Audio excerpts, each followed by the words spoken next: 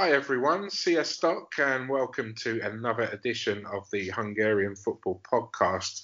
This week with a twist. Obviously, Chris Barrett is the anchor man as always, but a little bit different this week. We're going to put Chris under the spotlight with his knowledge of NB1 stats, which is obviously second to none here.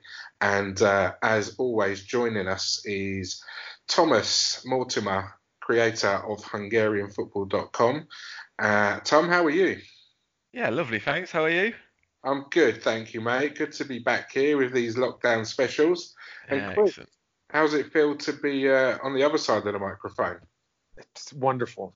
It's very freeing and cannot wait for this episode. Thanks for inviting me. No, my pleasure, Chris. It's a pleasure to have you here. You know, we had to move heaven and earth, like you say, to get you here, and here you are. So, Chris, you've got a crazy knowledge of stats in NB1. It's surely an American thing because most American sports are stats based. So I'm guessing you've just transferred that under to our league. So we're going to start with the Hungarian football, with the Hungarian First Division, where the Hungarian government, obviously with this coronavirus going on, have written a decree that says that sports teams in Hungary can be forced to take a reduction of 70% of their wages, and that's until the end of the state of emergency. So, you know, whether clubs are doing that at the moment, I'm not sure. I've not really heard too much. I know in handball that a couple of French players playing in the Hungarian league have decided to return back to their native countries where they can obviously earn more money. So do you think that's probably driven this motive? But what will this mean for a lot of the other clubs, the bigger clubs especially, that do have foreign players as their base? I mean, surely the club's got to look at whether they implement that 70 or up to 70%, or whether they keep them happy and keep the team together. Yeah, it's going to be mighty tough. Like, there's someone. It's so hard to balance it for the teams because, especially like your Vidi and Frodi to an extent as well. Like, their wage budgets are actually massive. Like, Vidi's wage budget is enormous, and they're not making that money back, especially if they don't get it into Europe like they did in this season. Like the season before, they would have they'd have been on probably about an even keel. But like this season, they're going to be in a whole lot of trouble because I guess they'll rely a little bit on gate receipts, making a little bit of money. But I mean, that's not even going to be big for Vidi anyway. Like, it's not, you don't get paid. It's not a lot of money to get into them stadiums, is it? So it's not like gate receipts are massive. Even for Frodi as well. Like Frodi, it helped them massively that they got into Europe this season. But they're going to be struggling. And then you think about the smaller teams. Your teams like your Kishvar, there's your Mezakovec, the teams who've got even the Hungarian players are going to be on good money because Zali Gersheg as well. Like, you got Zoltan Stiba there. Stiba's not going to be on peanuts. Rado's not going to be on peanuts. They wouldn't have gone there otherwise.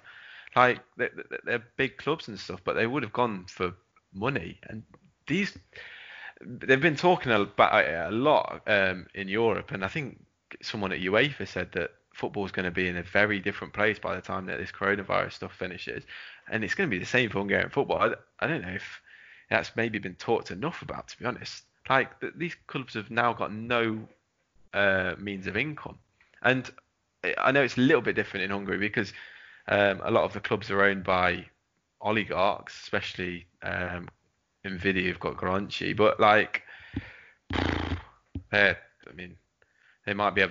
might be recession proof just because of their ties to the government, but I don't know. It's going to be interesting to see how it all pans out, to be fair. I kind of fear for the league a little bit. It's true. Going back to the point, where's the money going to come from? Friday, I think they can rely heavily on their crowds because they're getting anything between 8,000-15,000 depending on the game. That's a huge income, and Friday's not cheap. For the game that just as football was cancelled, actually I bought 7 VIP tickets for the Ferencváros Diósgyőr game, and that was 140,000 forints. That's astronomical, absolutely astronomical. And when I had to pick the seats, they were pretty much all gone. So there's like a huge income from corporate side, as well as the guys that are putting their money in, going through the turnstiles to sit in the regular seats, if there are regular seats in that stadium now. So they're, we obviously the MLS have said that football's likely to be coming back. I think it was something like after when Hungary says like sporting occasions can happen, albeit behind when the government says rather that, albeit behind closed doors or whatever it might be, that I think after the 20th day after that, the first Wednesday or Friday or Saturday, whichever comes first, that football can restart. But obviously that's not going to be with crowds. The games are all televised anyway, so it's not like people are going to go, oh great, I can watch it on TV, because they can watch them all anyway now, and the viewing figures aren't great for that anyway. So what a player's going to do is frightening, isn't it? It's especially does he start a snowball effect and everyone think, hang on, I need to get out of here quick. Yeah, you hope not, but like you said, it's so up in the air. And you might see your Lanza farmers, because he spoke about in that interview the other week about how he wants to move back to Italy eventually. You might see some of your big players might start scootling off. It's so hard to predict what's going to happen. Like when it all comes back, it really is. Like I've even heard people talk about in England, like, will the I don't agree with this, but the people that were asking, like, will there be the same excitement as there was before, and that kind of stuff. Like it may even be a blessing for Hungarian football in a way. Like, say if Hungarian football was one of the first leagues to come back, like, maybe people will be that desperate that they'll start watching it again and maybe get into it and maybe start. I don't know. I'm probably living in a fantasy world here that maybe people will start getting interested in Hungarian football again domestically. But I don't know. I think the world is going to change massively once we all go back to normal, and I think football is just going to be one of those things that is going to be part of that big change. How that change will look, no idea. There's going to be fear as well, isn't there, of wanting to be in a crowd of people, because at the moment, if the delivery guy drops a parcel at your door, it's kind of, your anxiety levels hit the roof. Yeah.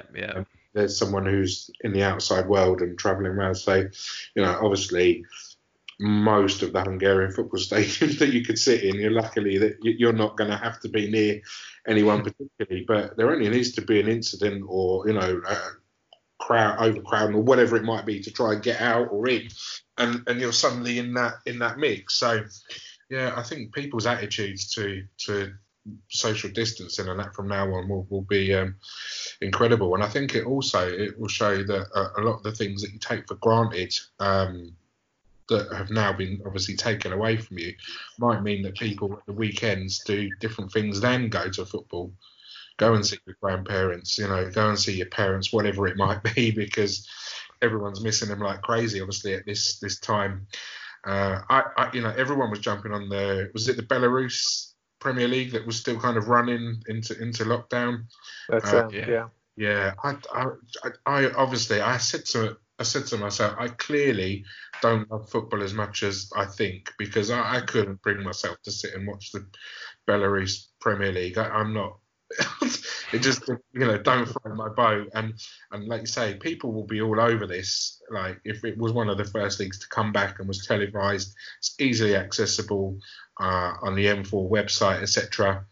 But the very second the team or league that they're interested in, or a slightly better one, becomes available, it's literally forgotten. Mm-hmm. That's my thoughts on it. But no, I agree. Yeah, I think it's almost living in a fantasy world that it'll change people's perception of the Hungarian league and stuff. It's probably just going to carry on exactly as before. But like you say, maybe even lessen, because I think there's definitely the potential that, like you say, like people become more willing to do family stuff, or like less willing to kind of follow this. Maybe like people will kind of see football for what it is, entertainment, rather than kind of like this obsession that, like, it definitely became an obsession for me, and it's an obsession for a lot of people, and it's not healthy, to be fair, and a few people.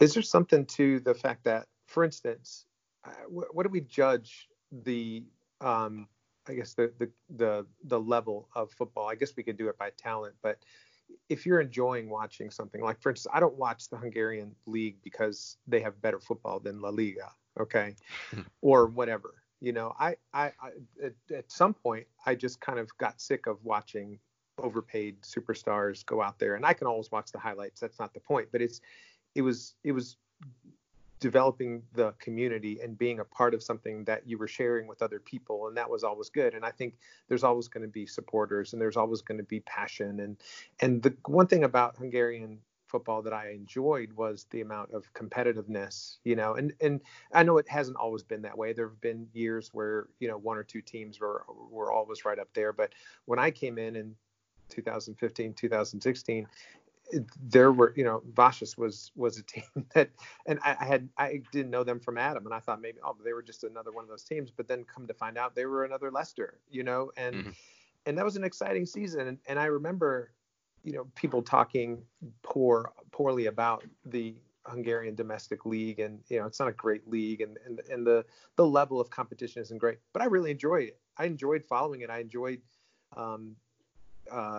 the championship that year because it was so competitive, and there were some very compelling games, and there's some great characters. I mean, anytime you have Danko Lazovic out there flopping around like a fish, that's just fun, and there are a lot of good characters out there, and I think there are some good stories and some really good teams like a Ferencváros or Vidi or whatever. So for me, it wasn't so much that how are we going to get Hungarian to the top of the we're never going to do that. I don't think that's ever really going to happen unless the tectonic plates shift in some sense. But can we enjoy it? Yeah. Can we see it as something that's enjoyable? I think it is, and I think it has drawn some people, but I don't think it'll ever get to the level of like a top 4 European league, but it is very enjoyable. That's just my 2 cents in that. Good stuff, Chris. Now, let's track it back to stats if we can. What's your favourite stats around this season? What stuck out the most for you? Well, you're right. And stats has been something that, being a baseball fan growing up in the United States, it's all about stats, And so coming in, it was always fun to mark each week and see who was leading and doing all that. I think one of the things that I liked was the amount of goals that were being scored, the drama of it all. And so just kind of tracking over the seasons of the past 4 or 5 seasons, just it seems to be there's been an upswing in average goals. I mean, we're getting close to almost 3 goals a game, which I know it doesn't sound like a lot, but when you get a lot of 1-0, 0, 0-0 scores and stuff like that, to see that getting up to 2.8, 2.9 goals per game is encouraging. I think it's good for the fans. It's good for football. And then also, then I brought this up in past podcasts as well. The amount of the attendance figures seem to be going up as well, which I think is really interesting, watching that. over the past few years. That could all be smoke and mirrors. I have no idea. All I can see is the numbers, but it looks to me like the numbers are increasingly growing over the last 3 or 4 years. And if you want to permit me, I'll just go through a few teams and I can tell you a few things that I think have been impressive to me. Is that okay? Friday are at the top of the league. I want to pull out a few names, and you guys can interrupt at any point here. But Frank Boley, who scored 6 goals in the last 10 appearances, has been impressive. He was a guy that I thought was going to come in and be a flop, and I think that he has really showed his worth. And I think it was almost damaging for this thing to end at this point, because I felt like he was really coming into form as that target man up front for them. And really just showed his strength and his nose for goal. And also Isael, who do you remember when he came on? We were asking, how on earth did they get this guy? Yeah. And you know, again, not really sure. Seemed like he was going to be somebody that was going to maybe flop or maybe on the downward side of his career, but he's really been the engine, wouldn't you say? I mean, he's had some card issues, stuff like that, but when it comes to creativity, I feel like he's just been kind of the go-to guy in the midfield, don't you? Yeah, he is class, and he must have been unreal in Kazakhstan. Like when you see some of these players come over from Kazakhstan, you do think they're actually going to be quite good, because they've got a couple of teams there who, like Kleinheisler went there, didn't he, to Astana, and they have got money, so there's probably a reason why they have kind of snapped up that lad in the first place, and he came from like the Russian Premier League, so he's obviously got like a little bit of pedigree.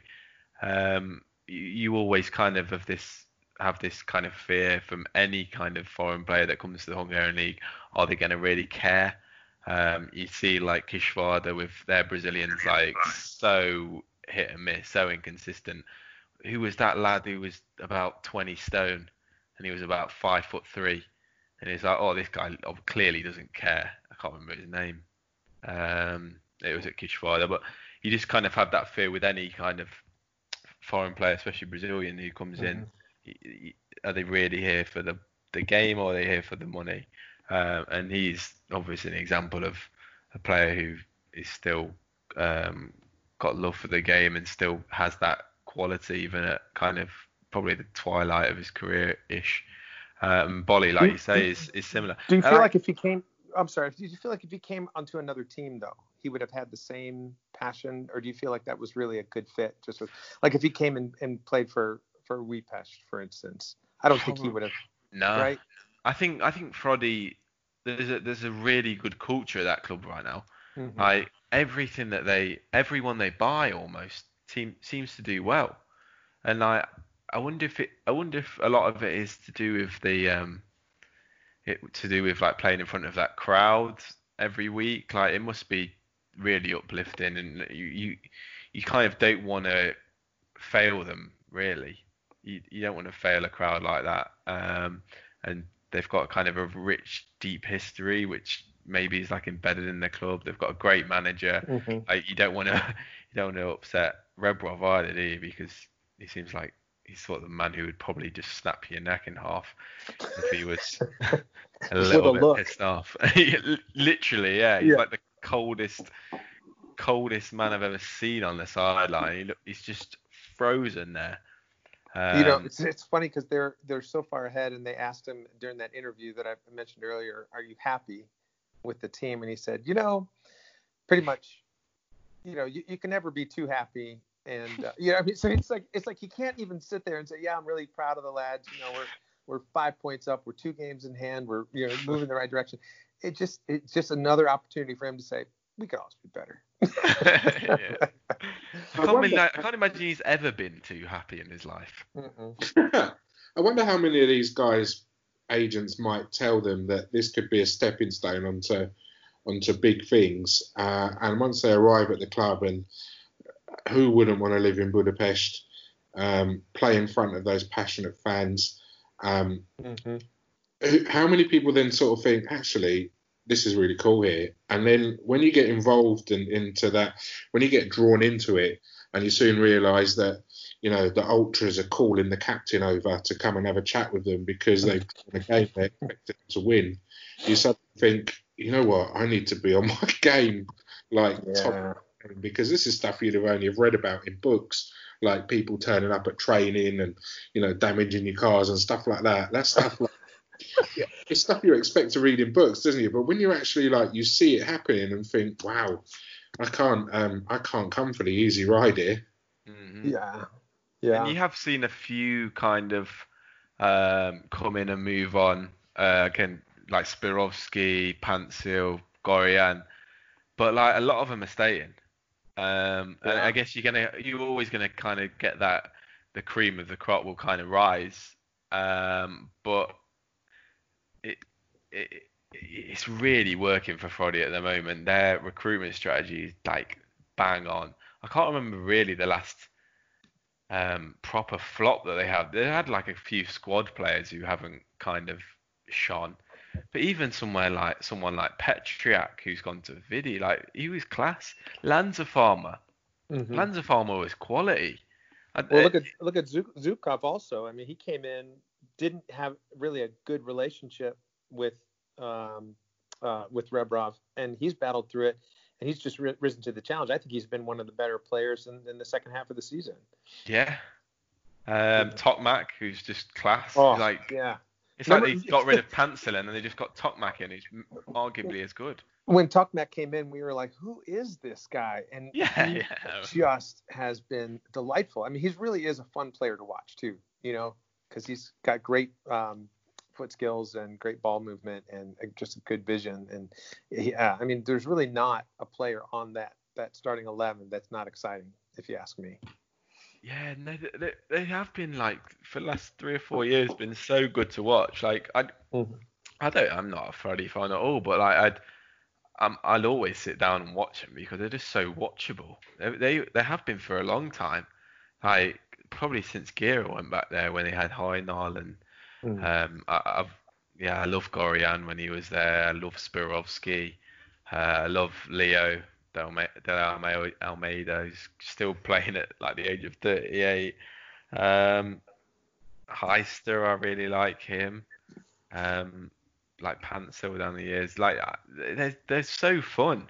They're such a fun team, and like they play really good football at times. They've got some exciting players. I loved Mutari when he was there, and I thought he was pretty good for them. And like they kind of get rid of these players, and they just replace them with better ones. Like I know Mutari went into a different team in the league. Like he was a bit inconsistent, but like he was strong. And then they just upgrade with like Katarin or Tokmak or whatever. It's really impressive. Like they're really impressive as well now too. Yeah, absolute hero from back in the day. Yeah, Mutari's playing for Honved right now. So yeah. I wanted to jump to, and we could sit and talk about Friday all day long, and I know our listeners love that. At least some of them do. But I wanted to jump to another team because, and this is kind of closer to the other end of the table, but Debrecen is a team that I think at the beginning of the season, they were exciting. They were in the Europa League playoffs, I think, they had signed a bunch of forwards. They looked like that team that was going to play that wide open, real exciting kind of attacking football. And it looked to work, especially in the league early on. And then all of a sudden, defensively, they just fell apart, didn't they? I mean, I think next to Kapospar, have given up the most. They've conceded the most goals in the league. I think it's 44 in 24 games, and then someone just turned off the spigot on their attack, and they haven't just scored, and they're heading in the wrong direction. I think when Sandor Naj went out with an injury, it was kind of like, oh no, Katie barred the door, and Kosicki came in, and he's actually been one of their better players. He just doesn't have a back line that's been organized. I think Adam Buddy coming in a little late in the season after being injured for so long too has really messed with their chemistry. What are your thoughts on that? Because we didn't think they were going to be in 8th place at this point. I didn't. I thought, they were moving in the right direction, and then this season they've really taken a dive. I feel they've got a lot of inconsistent footballers in that squad. Adam Bodie can be class when he wants to be. Hungarian national team player, I think he played a couple of 2 or 3 times. Janos Ferenczi, I've always kind of liked him at left back. But another one who's kind of inconsistent, like Attila Harris, Kevin Varga, like Mark can't believe it's not sexy or whatever his name is. He was like one of them, like Kleinheiser when he was youngster. He was proper tipped for big things, but like they've got a lot of inconsistency in there, and I feel like that with a lot of those middle of the road clubs, like Mesakovej as well. Really, they've got a lot of players who can be really good, and then can be not good. And if they hit a good run of form, then they could be up there-ish, below the bottom 2. But then if they hit a bit of bad form, then I think there's a lot of like Uyapest are very similar, Honvéd are very similar. They've got a lot of players who are okay at times, but if they get into a bit of a bad run, then they've probably not really got the characters to kind of build their way out of it. They've got Terzier, but like he's getting on a bit, and he's always been slow throughout his whole career, but he's even slower than he's ever was now. No offense, Danny, if you're listening, probably not, but when Friday beat them 6-1 back in November in Debrecen, I was just shocked. I couldn't believe that they conceded that many goals in a home match.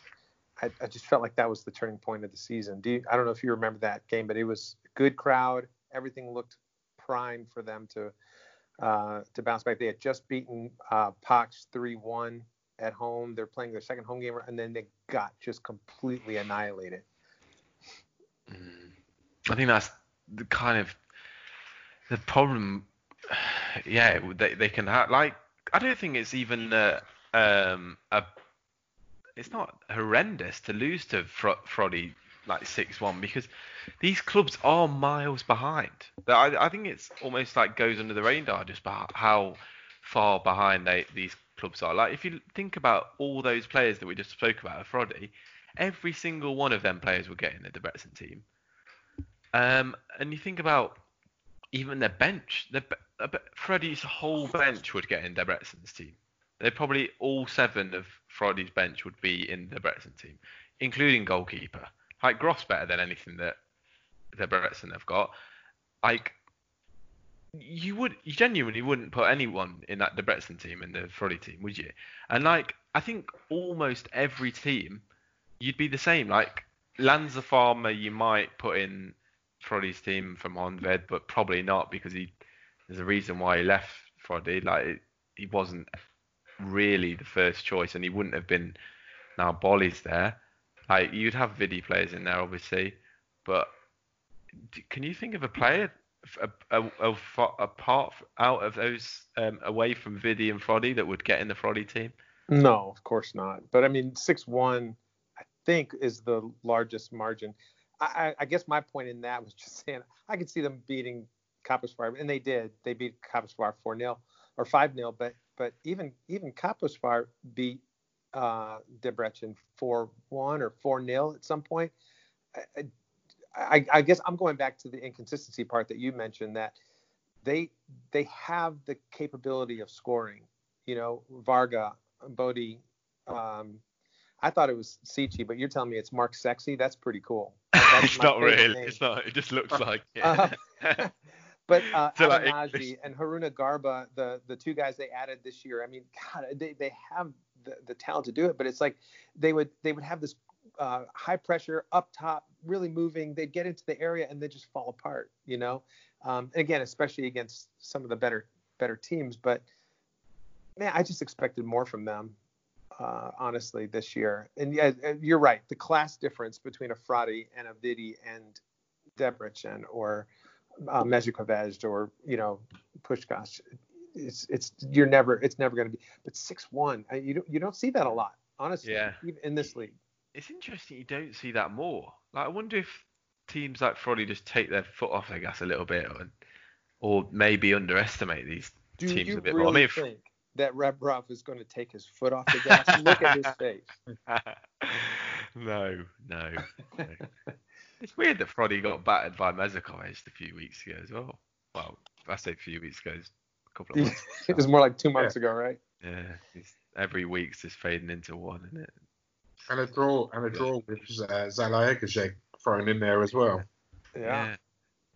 Very odd. But yeah, Debrecen now like one win in their last 5, which is horrendous. And that was awful, isn't it? That was scraped a 1-0 against Tom's favourites, Kishvarda. But this was such a great name from anyone that was into Hungarian football 10 years ago to see that this club's in now. Wow, it's just phenomenal, absolutely phenomenal. What a backtrack it is, and such a great stadium there and everything like that. Which, all right, wouldn't have been full back in their heydays, but would have been a hell of a lot fuller there then, and they would have been able to have played their Champions League's group stages there. As who knows what the future would have brought for them, having to being able to play in their hometown. But yeah, terrible form. So Chris, if the season was to end, it has pretty much ended. If football doesn't come back behind closed doors or anything like that now, do you feel that the table as it stands is a good reflection, or do you think there's teams that would have turned it around and could have had some complaints? Well, and I think the magical date here is 24th of May, because they're saying 20 days. They need 20 days between that and the latest they want to start the season is 13 June. So it's possible that they could do it, but I know that's not your question. The question would be, the answer I think to the question, at least from my perspective, is I think the biggest one would be Zalaegerszeg, who are, as far as I can remember, they're right outside of it, and they've played a very, very strong season. They haven't sat back. They haven't tried to defend. I think there's a shout for they were going to battle all the way to the end of the season, and so for them to miss out being that close, and then again, as you guys have mentioned in the past, being that size of a club that probably should be in the first division, I think that would be really hard. That would be a hard pill to swallow for them. At the other end of the table, I think Mezhikovic would be extremely excited to qualify for European qualifiers for the first time in their history. I think that they would feel that they might have a shot for second place as runners-up. But I think some teams that would be delighted might be Újpest, because I do think that a couple more weeks they might be on the outs. I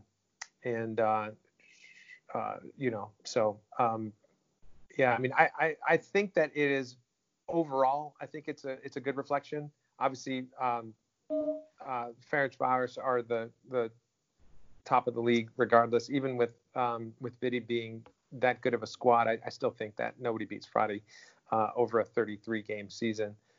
But Kaposvár obviously out, but I think it would be really tough with those 3 or 4 or 5 teams that are right there at the bottom. That it would have been fun to watch them play it out, and I think someone's going to feel really hard done by. Absolutely. I mean, Zalaegerszeg would have been one good win away from 7th place, and then on top of that would have seen them move up to 5th, etc. So it would be really, really tough on those guys. But if you were a court of arbitration or whatever that had to look at each club's seasons, what's the word I'm looking for? But without bias, impartial. If you were impartial, and someone had to present to you that, okay, Fradi have 2 games in hand on Videoton. However, in the last 5 games, Fradi have had a draw with Salah Egezeg and lost to Mezakovic. So, how do you kind of, and they're only 3 points behind them. So there's a good argument that as good as Friday are, and we know how good they are, and that they will, could go on to win it. If a season was to restart, like we all know how the winter break affects teams, and we see someone who's at the top can end up at the bottom, and vice versa. Wouldn't a lot of these teams have a good argument for final positions not being where they are as it stands? Yeah, it's going to be really, really interesting. Like, because Holland yesterday or last week cancelled their league, and like no promotion, no relegation, I think is kind of what's going to happen over there at the moment. Like Ajax were leading the league and basically going to win it, and then they've been kind of, it's all been null and void, and they've kind of taken it on the chin and just been like, yeah, okay, fine. Some things are bigger than football, but it's kind of how that leaves next season, because it's fine to say, oh yeah, we'll just have no relegation, we'll have no league winner, which I genuinely don't think Froddy will be that pissed off about. The thing they'll be pissed off about is, or Vidi might be pissed off about, is their chance to not get into the Champions League. Like they're not going to be able to get into the Champions League now. And if that happens, like it's so up in the air, and that's what matters kind of so much to these clubs. Like their money rests on European, especially Frodi and Vidi, like their livelihoods, their the way that those clubs are run. If they don't make Europe, then their budget for the next 3 or 4 years is going to be decrease significantly, and they can't continue to carry on building as a football club because they haven't got European competition. And starting in the Champions League is a massive benefit to getting into the Europa League, because you only play, like what's happened with the past 2 years, we've had teams in actual European competition that have actually qualified for the group stage, which doesn't usually happen a lot. But that's because they've changed the rules, where if you win the league and you drop down and you get through qualifying and then you drop down into the Europa League, you only play teams who've won the league. You don't play teams from like England. You don't play England 6th place. You don't play Spanish 5th place or whatever like that, which is a massive detriment. It's like when Vidi played Bordeaux. They beat Bordeaux, but like they still had to play Bordeaux. Whereas Frodi, when they dropped down into Europa League qualifying, or when Vidi dropped down into Europa League qualifying when they were back in it a couple of years ago, they weren't playing anywhere near the quality of that. They were playing, I can't even remember, Ludogorets or something like that. I mean, like Ludogorets are not an easy team to get past, but they're not as tough as someone like Bordeaux with like their massive budget. So that's what's going to be the biggest impact. It's not really like the league itself. Like, and Mezakovic, they're going to be well pissed off. Like it's not about the 3rd place. It's going to be, they're not going to be in the Europa League next season. How do you judge that? Like, you can't just go off last season's positions for who gets into Europe. Like UEFA have they said this week that they're putting it in the hands of the clubs, in the nations.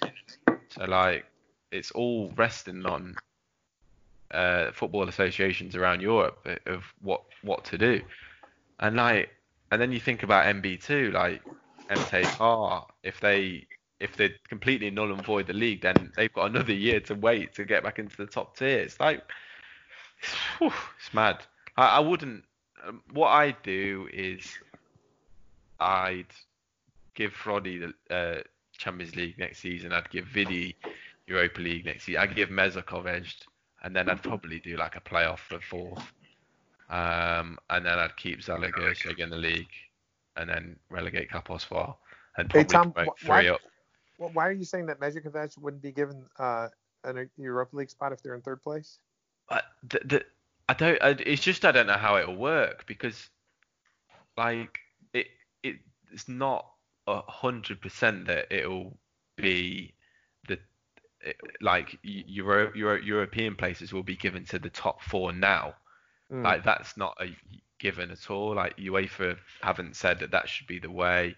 UEFA have said it rests on the Football Association. It needs to be given in a football kind of. It needs to be given rightly or whatever. You can't just be giving it to anyone.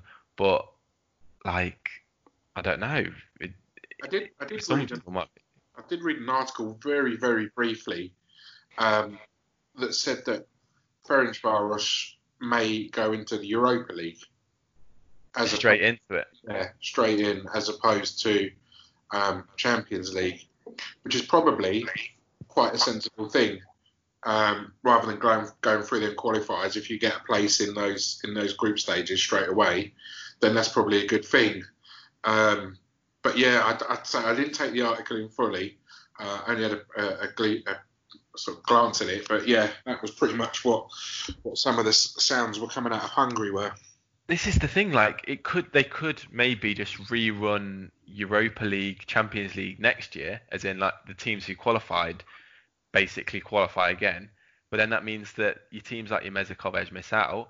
But then you think if you're Diósgyőr and you're 2 points behind Puskás, you'll be well pissed off that you've missed out on Europa League. And like, because that doesn't really seem fair to me. But then it also doesn't seem fair to me that Mezőkövesd would miss out. Like, it's. So I think you'd have to do playoffs or like little tournament round robins or something like that. Yeah. And it depends when you even start the league. Like, if like Champions League, when does Champions League qualification start? It's supposed to start in July.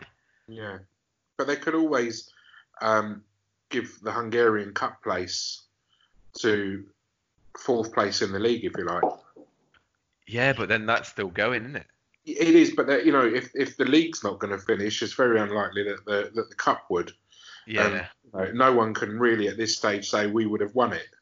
It's not like it was a final or anything like that, So, possibly you could give that place up.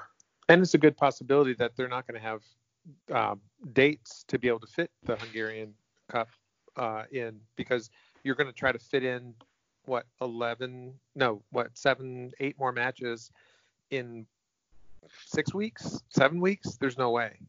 But then what do you say to your NSEK or your Honved? Absolutely. Who was in the semi-finals? It's obviously it's not a perfect world. Everyone's suffering. It's really you got to make tough decisions. It's so tough, isn't it? And the Dutch made a really tough decision, and they're getting hammered for it right now. But they made a decision. And I think it's brave that Holland have come out with that decision to null and void the league, because they've got some big clubs in there. Ajax, obviously. That incredible Champions League run, their history, everyone knows who Ajax are. PSV, these sort of big teams in there. Feyenoord, FC Twente. There's lots of teams that we used to see year in, year out in Europa League, Champions League. For them to make that decision that, the season's just, that's it. Some things are more important. I think that might have a knock-on effect now for the other leagues to start coming out and doing the same thing. Because this isn't like, the Hungarian. If I was to tweet tomorrow, the Hungarian season is finished and is null and void. So what? But for a team like, it's big news that they did it in Holland. So I think a lot of countries will follow suit, and we'll see some of the bigger countries do it. Yeah, I think you're right. I'm just looking at their league now. AZ Alkmaar actually joined on points with Ajax, so you'd think that that's like you say, it's a really bold decision to do that, because when was the last time RZ won the league? It would have been a long time ago, and they've taken on that responsibility and just nulled it, which, like you say, it might have a knock-on effect. They'll point to Holland and say that's what they've done. I think we should probably do the same, or whatever. I don't think they'll do it in England, because I think that if they can't do it in England, because Liverpool fans would go mad. But I think they can do it quite easily in Hungary and would be able to get away with it. But I think I think the MLS say that they're trying to get a date on it. Like, if these games haven't been done before this date in June or whatever, then we'll just null and void it. But I feel like you'd be able to in Hungary play games behind closed doors pretty safely. I think they're already talking about it to do it in the Bundesliga, and they they think that that's quite practical, and you'd have a lot more security. Obviously, you'd have a lot of security over there compared to what you would here in Hungary. You could just put 11 players on the pitch for officials, and that's basically it. Cameraman sorted. A lot of the teams are already training as well. I've read that. Yeah, they're back, aren't they? Yeah. It's 6 or 7, and what they're doing is that you can't arrive by public transportation. You can't go into the dressing rooms. You drive up, you walk onto the pitch. They have small groups of 4 to 6 players that have to stay at least 1 meter to 2 meters apart. You play with your own ball. You pick it up, you take it home, and you go home. No baths, no nothing. And it's like you could do that with a game. Everybody just comes dressed, go straight to the dugout. I've seen more ridiculous stuff in Hungary. Like it's when Nyíregyháza were playing a game in like January because they missed one in the first half of the season, so they had to play in January to make up one of their games. And because they'd lost a lot of players over the winter break, they had to play with 2 goalkeepers outfield. Oh yeah. Can you remember that? Yes. They still got a 1-1 draw against Poch. Well, it's against Poch too. But it was unbelievable. They had this 38-year-old goalkeeper started up front. Another guy on the left wing. That's it. That was Gabby, wasn't it? Yeah. Gabby's one cap from Nyíregyháza. Suited you up. My issue with that, if Friday are going to win the league, of course we all agree they're going to win the league. So they're playing behind closed doors. That day comes when they're going to be crowned champions. Are you going to tell me that the whole of the district of Ferencváros and wider isn't going to go outside the stadium and celebrate that? True. That is a problem, and that's what you saw in the Champions League when PSG played. I can't remember who they were playing, but they were playing someone big in the Champions League, and all the bloody fans were outside. Isn't it? Yeah. It's just that of all the clubs that are going to do that kind of thing, it would be those guys, but that's going to happen. So, what issues do you have there? And this, nobody seems to know what's going to go on. But it's strange how we get daily death figures from countries throughout the world and every day, and still, a lot of people are just, when's football coming back? Yeah, that's it, isn't it? It's frightening, isn't it, really? I mean, the world's going to be a completely different place. Football's going to be different. For disasters to happen and seasons to be written off or whatever, so be it. It's a piece in history that everyone's going to have been a part of. And, in the history books when it says, oh, well, but the Hungarian First Division made a choice to play Poch versus Kaposvár. So what? Yeah. So what? Yeah. I would miss that. I would. You would, Chris. Absolutely. Chris, we've gone way, way, way off course again. This is what happens when you have me steering the ship instead of you, my friend. But have you got any more stats you want to give us? There's no icebergs on the way, is there? What's that, Tom? There's no icebergs in the way, is there? No. But I'm sure he'll call them out. Of course, yeah. Just as I'm jumping off. But I'll stand on the prow of the ship and say I'm king of the world. I guess that's called a prow. I'm not sure what it's called. I can go into all sorts of stuff here. We've got 12 teams, and there's been so much fun stuff. Just a lot of players that have joined the league that I don't think we really talk much about. I don't think most people care about, but I feel like these are the types of players, if you're following the league, not just Fradi and Fehérvár and the big teams. There's so many really good stories. Obviously, Mezőkövesd is one, and within that team, it's just a bunch of middlings. But to see somebody like, for instance, Peter Sapanos, who has taken over the number one in that team. He's a really good goalkeeper, and I think he's really shown that. But I do think that looking at players like Andrei Nestorov and Alex Karnitsky that came into that team, just top to bottom, the spine of that club is just solid. And the teams that they've shut down, have they been completely consistent? No. But to see someone like Attila Couture come in and create this club that can actually get to a podium spot, to me, has been extremely impressive. And the numbers just prove it, Instat. They have some of the highest. Thomas Cherry, who has one of the highest Instat average scores in the league right now. I mean, honestly, we've seen him fairly good, consistent player last year. I would say this has to be one of his best seasons. And how old is he? He's 32? Yeah. Something like that. Getting on a bit nearly in his early 30s, I think. Yeah. So, and then, and I'll let you comment on that. But I mean, just looking at Zalewski, we talked about Andres Rado, and 5 goals in his last 5 games. A lot of those are penalties, but the fact that the matter is that he's creating those opportunities as well. They're such a good team, and I hate the fact that they've lost so many games by a goal, or they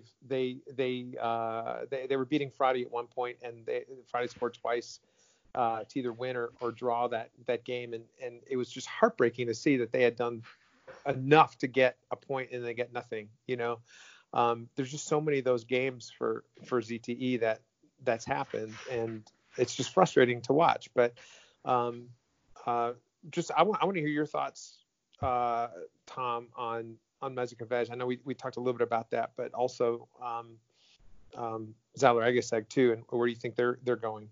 I think they'll be really good next season. Supposing they are kept in the league, which you'd hope they would be, because that would be ridiculously harsh if they relegated them. I think they'll be really good next season.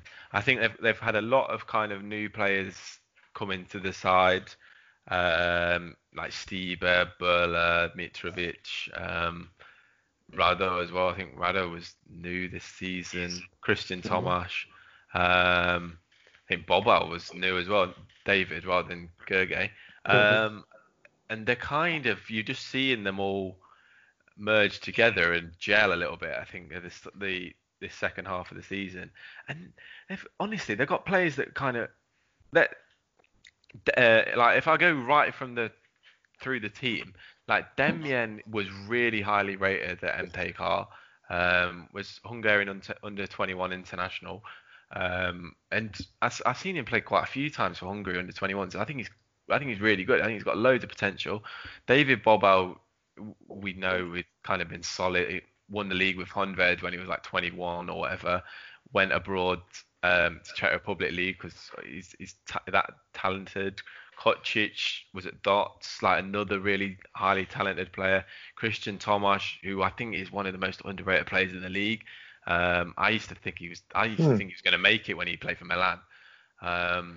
I really did. And then he apparently got kind of attitude issues, and went to like Slavia, stayed around in Italy a little bit, bounced around. Then went to Vidi and didn't really play. It was kind of when Vidi were gobbling up a lot of those Hungarian players. Then in midfield, you got like Nikola Mitrovic, who won the league a couple of times with Vidi. I used to think he was class there. Apparently he was pretty good in Israel as well, playing for a decent side out in Israel. Who was it? Oh yeah, Maccabi Tel Aviv. I can remember they played against Vidi in one of the qualifiers, and Mitrovic came back. Steve, obviously we know how good he can be. Burla, who was amazing in Romania, didn't really get that many opportunities at Fradi. Bartzi used to be class in the Hungarian league. And then you got Rada, you got Gergely Bobal, and I've not really seen too much of those two American guys, but you think they're probably a little bit talented if they're coming over. Well, I saw 22-year-old. Yeah, Edovi Ikuba, who came over from at the beginning of the season, he played at Dartmouth in the Ivy League here in the States, and his YouTube highlight video was pretty impressive, with some goals from way out, and just a very strong guy. But yeah, Is he just come like from college or something then? he played in college, and then I think he brought over somebody that he knew, also another guy who played. What's his name? They're both Nigerian descent. I think Eric McWoods also came over from America, so they've got two Americans there now. But yeah, he came directly from Dartmouth, and I remember at the beginning I was tweeting Dartmouth to show, because he scored that one goal against Fradi, I think, and it was awesome. He just powered his way in and got a shot. And I'm like, do you see what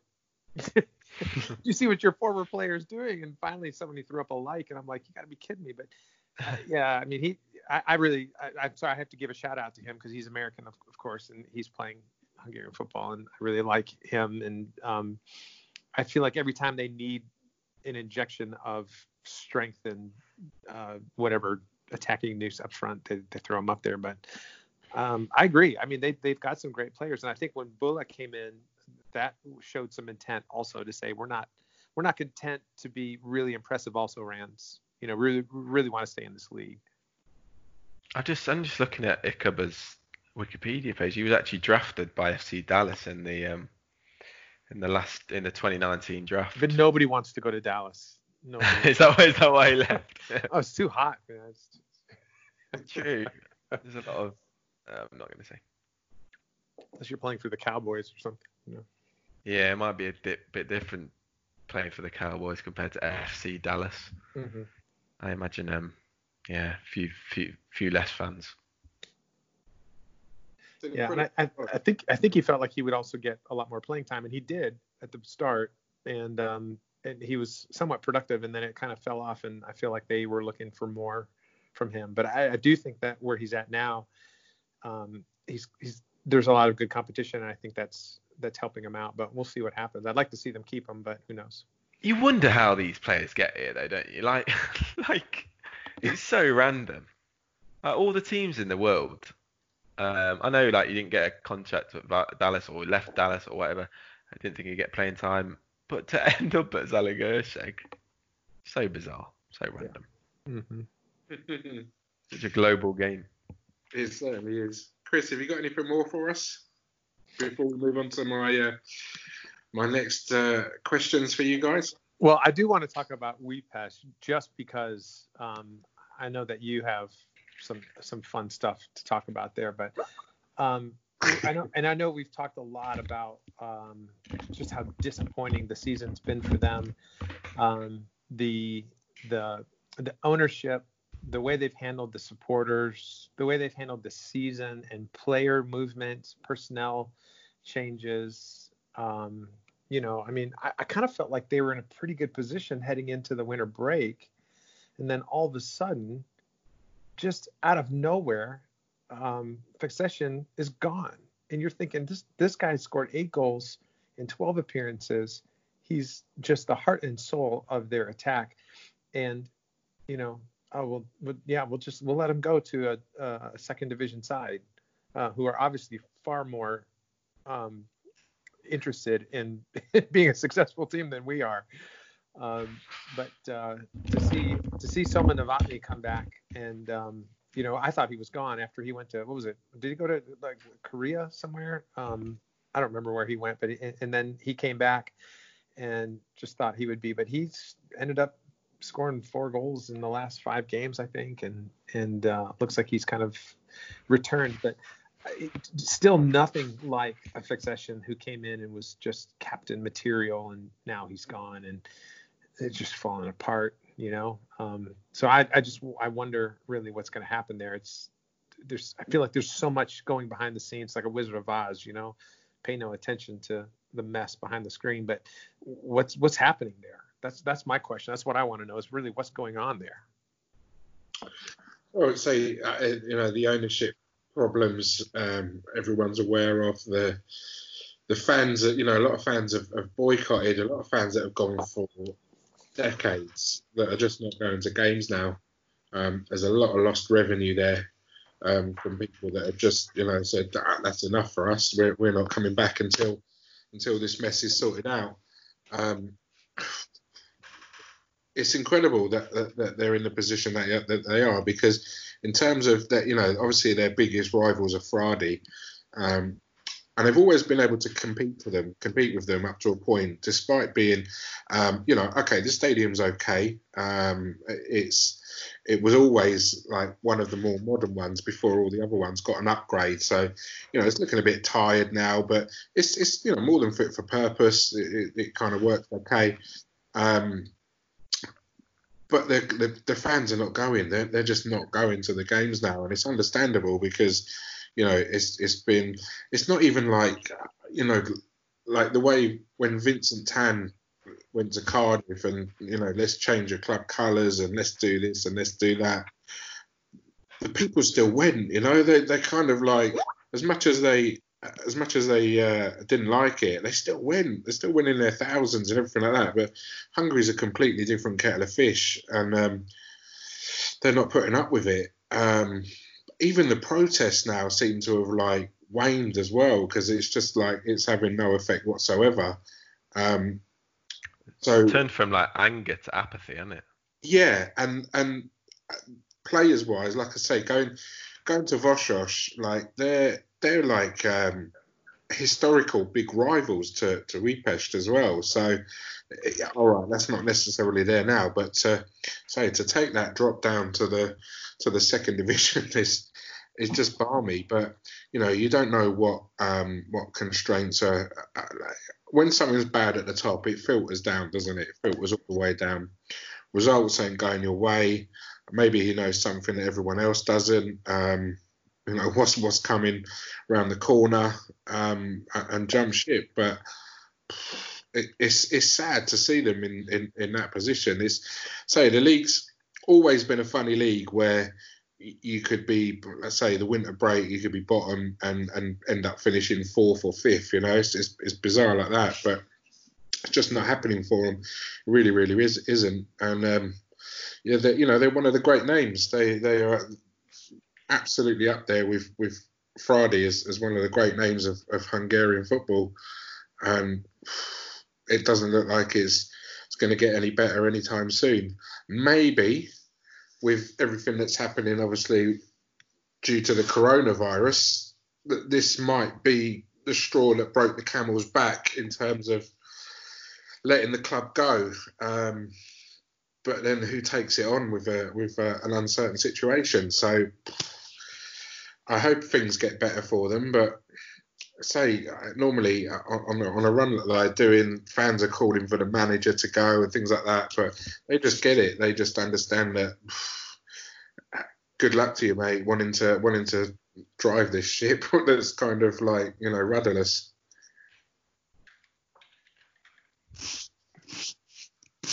Tom, do you have anything to say on that? Are you still eating cake? It's gotta be eating cake, I think. No, I ain't got any cake right. here. No one loves me enough to buy me a cake or create me a cake, or however you call it. Bake, that's the word I was looking for. Build you a cake? Build, yeah. I think someone has built the one that Gabby is eating, because it is absolutely enormous by the looks of it. I'm not gonna lie. Beautiful, isn't it? Absolutely massive. Oh man, I am jealous. I promise you, Tom, as soon as this is all over, you come down and have some cake. Thank you. Promise. He's lying to you. It's all gone. It's all gone. So, guys, listen. You mentioned some foreign players, just through those last sort of minutes that we were talking about, and the squads that Fradi have, that Zalaegerszeg have, and everything like that. So, who's the best foreign player to play in this league over the last 10 years? For me, I loved him, Mo Besic. I thought he was outstanding when he was in Hungary. You could just tell as soon as he came that he was like different gravy. His defending was class. On the ball, he was class. Another one who came to Frodi and just absolutely loved his time here.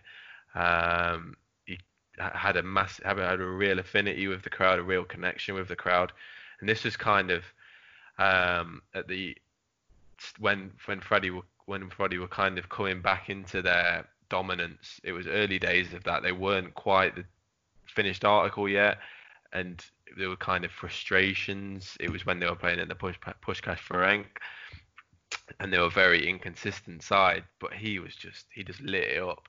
And amazingly, when he was at Frodi, he played in the World Cup in that 2014, in the 2014 World Cup in Brazil, and practically until the last minute marked Messi out of the game for Bosnia against Argentina, and then Messi, as he always does, pops up with an absolute screamer to win it for them. But he was class that season, and there was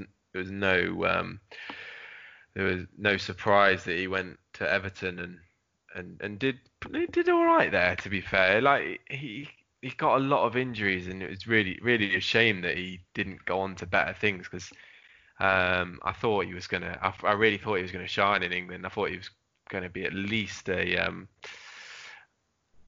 first teamer for a consistent first teamer for Everton, and maybe better than that as well. Like, I thought he had everything. He could play right back, he could play centre half, he could play defensive centre mid. He was quality on the ball, like quality positionally, quality defensively. He had everything, and he had the heart as well, and he still does have that heart. He's barely played for Sheffield United this season. I've barely seen him, to be honest. I keep forgetting that he's even there.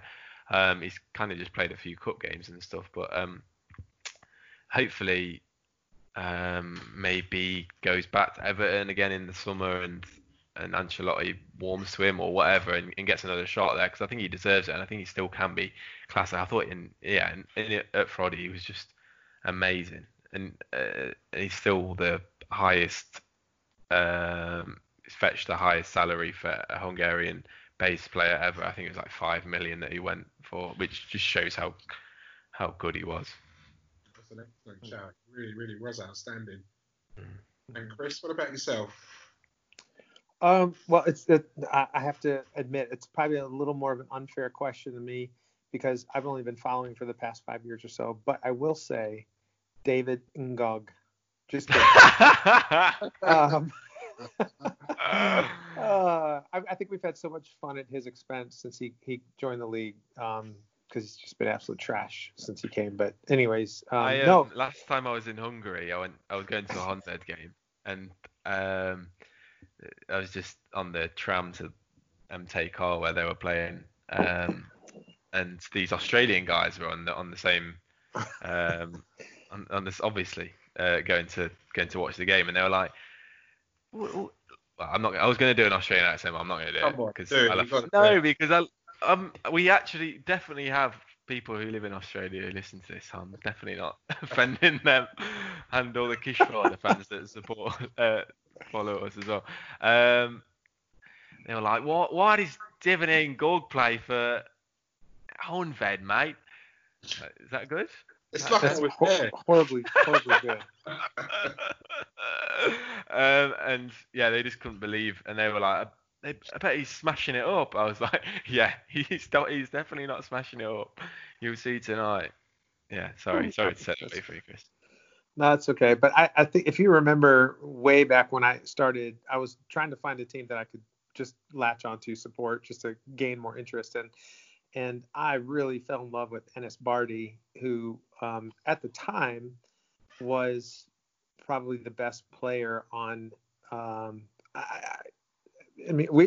heard that Budapest were one of the class teams with the history and all that kind of stuff. They didn't look at the first season I got on. They were doing okay, but his free kicks, his vision, his command, and his low center of gravity was like the Hungarian Leo Messi, I felt like.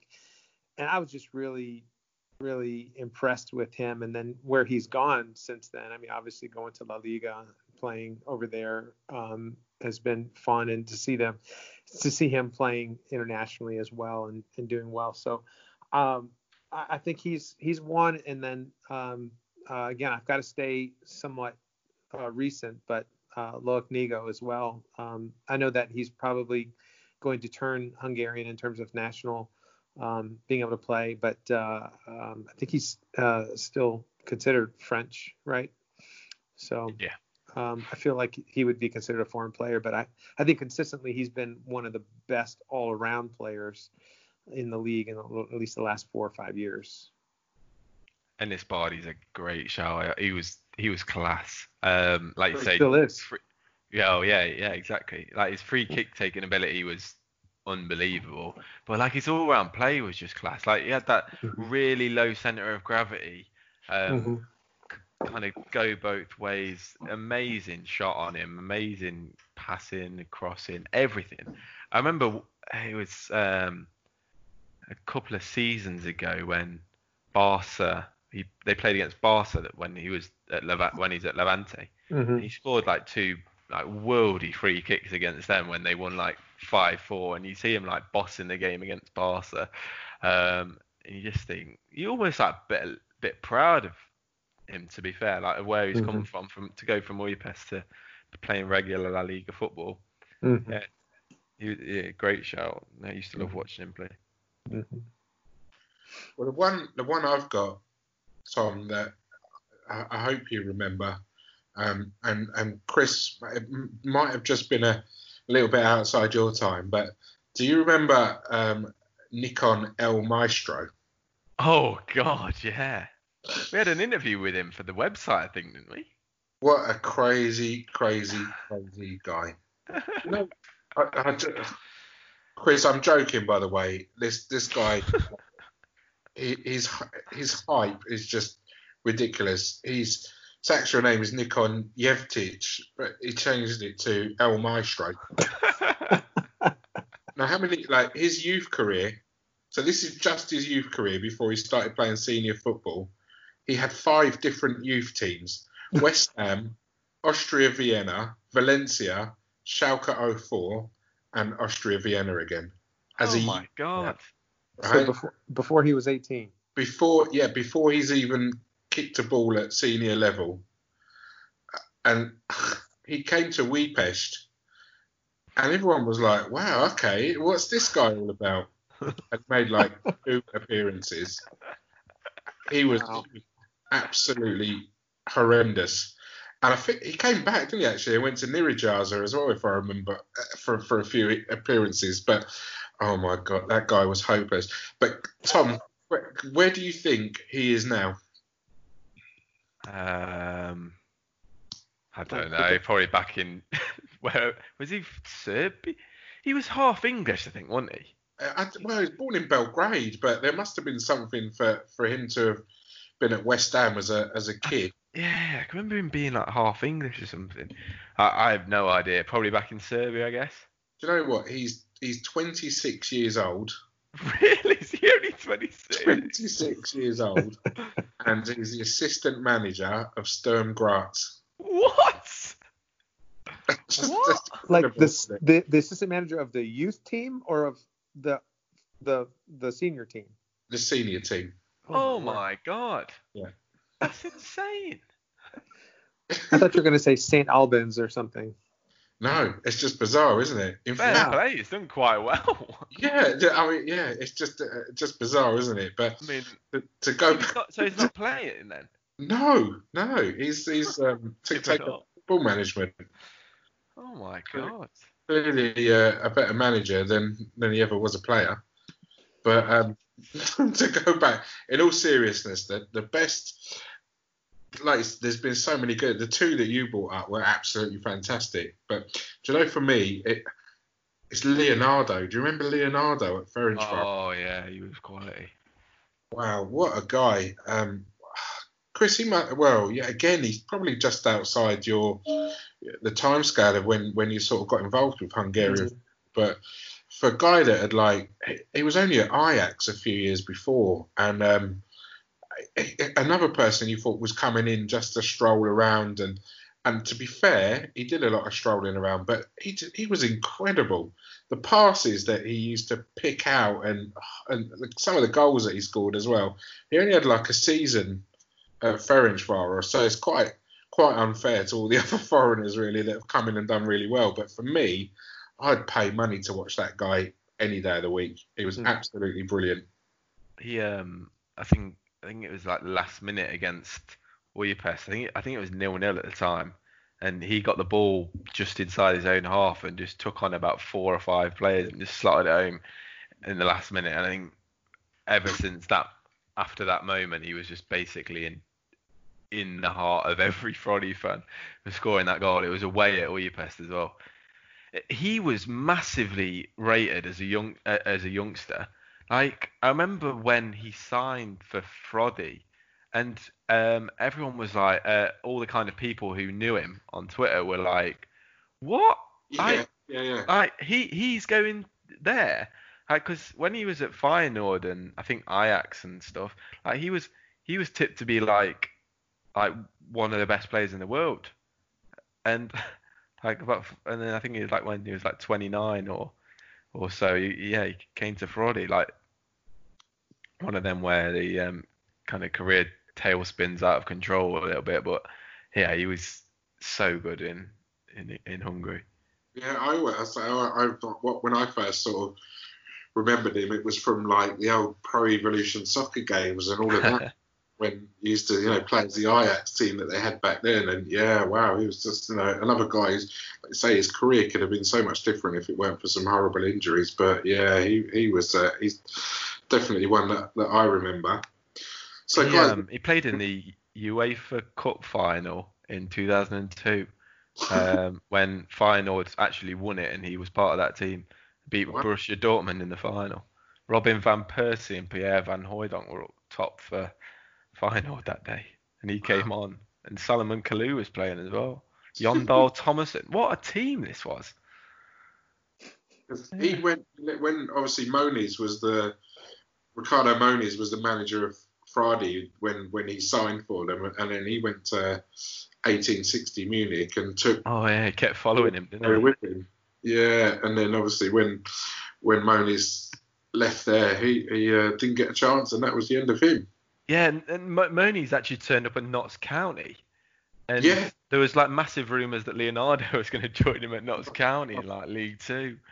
It must have like been his son or something. yeah. No one.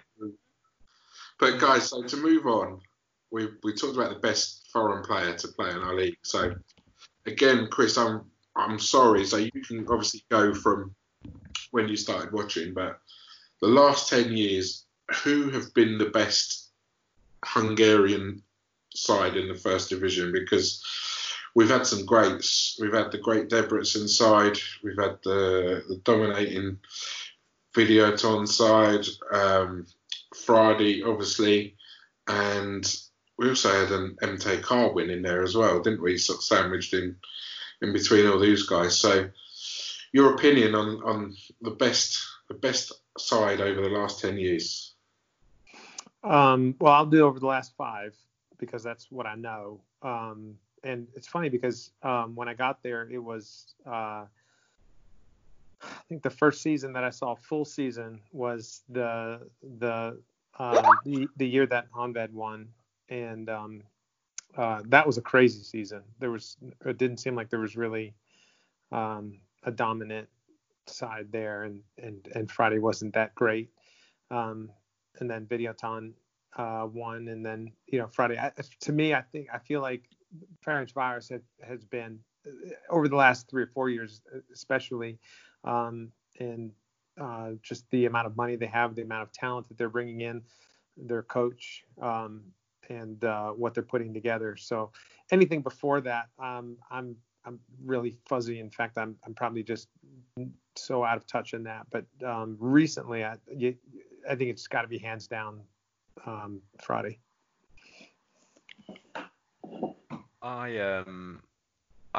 There's been a lot of good teams over the past 10 years. I think if we go back as far as probably about 12 years now to Debrecen's team that got to the Champions League. That was amazing, where they had like Gergely Rudolph, Joseph Farga, Laszlo Bodnar, Adam Koulibaly, Sidibe, all that gang. That was a class team. I loved Jaw in like around 2013 under the much despised Pinter. I used to really love watching that team. They reminded me of like a Hungarian. This is probably blasphemy, but they reminded me of like a Hungarian Dortmund. I thought they were just so good to watch. Patkai obviously involved in that team back then. They had some like really class players. They played like 4-2-3-1, and the three that kind of sat behind the striker were just so good. It was kind of like very interchangeable. There was so many players who kind of played that role. It was like Rudolph was there for a bit. Then you had like Tarmo Kink, if you remember him. He was class. Sorry? Yeah, Rock Chronovator, yeah. Yeah, Chronovator, yeah. Stresic, like Andrich, Leandro Martinez, who hung around in the Hungarian League for a bit. Roland Varga was there back then. Colmar, when he was kind of just coming through, and he looked like he was going to be the next big thing, as so many do.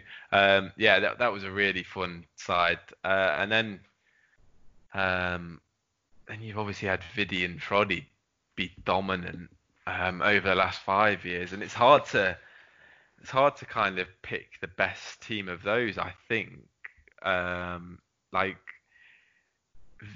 Vidi are very attritional in my opinion. Like, I don't find them as exciting to watch as Frodi, and that's probably because they're probably not quite as good, like man for man. But so yeah, I'd pick Frodi as my best overall. Like, I think it was that 2015-ish season where they had like class everywhere. They had like Christian Ramirez at left back, who was quality, another one of probably the best foreign players to have played in our league. He was unreal, and he was like 19, 20 when he was over. He was class. He had like Adam Nodge in his kind of first season. I think Somalia was still playing back then. Gira, just before the Euros. Berda at his best. Yeah, it was just a class team. I kind of really was a massive fan of that Florida team. It was kind of it was kind of on the cusp of just becoming very, very good and dominant. And that season, I thought kind of it was a culmination of their best. And I think it was that first kind of few months in the summer season where didn't they win like 13 in a row or something silly? And I think it was only I feel like I might be making this up, but I think they only lost only dropped points in one game before the winter break or something daft like that. They were just class. I think that is the best team of the last 10 years. We have had some great ones and really exciting ones. But yeah, I think it was that Frodi team in 2015, 2016, just before the Euros, which was one of my favourites. Excellent. I've got to go for the Honved, haven't I, really? You said a couple of weeks ago they weren't very good to watch. No, they were. They were. For me, that Debrecen side was just special. It was just, yeah, absolutely. Their domination was incredible. They win something like 7 out of 9 years they won the league, and players that they had there, the football they played, it was brilliant. It was a fantastic show. In fact, the last title Debrecen won, they won it on. They were tied on points, weren't they, and won it on goal difference. Yeah.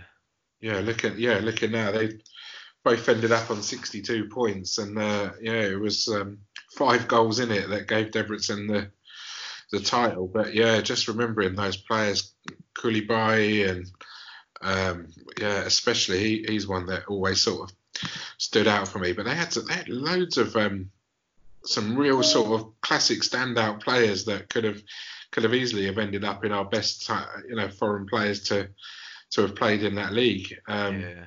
Yeah, they were on fire. But yeah, Djur's really. I know you love to hear the word underrated, Tom, but yeah, they really really were.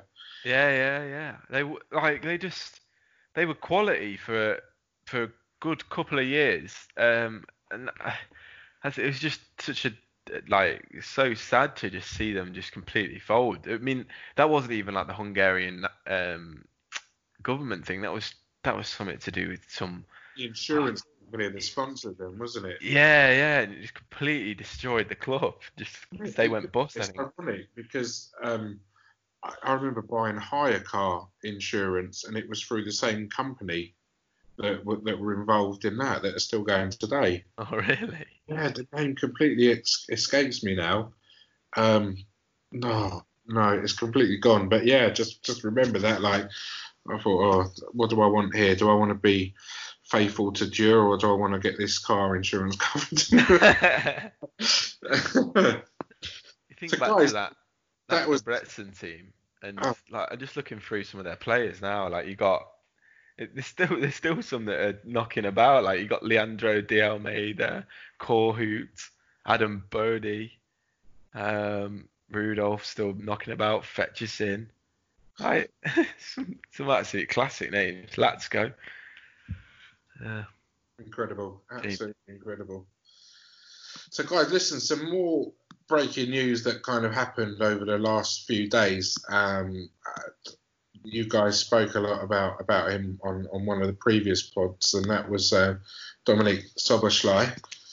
Really weird for an international manager to come out and say this kind of thing, but Marco Rossi, obviously our national team manager, said to an Italian journalist for one of their publications that he'd been speaking with Soboslai and his agent, and that they were in advanced talk. Well, that there were several teams in Serie A that were signed, and they've narrowed it down to three: Inter, Milan, and Lazio.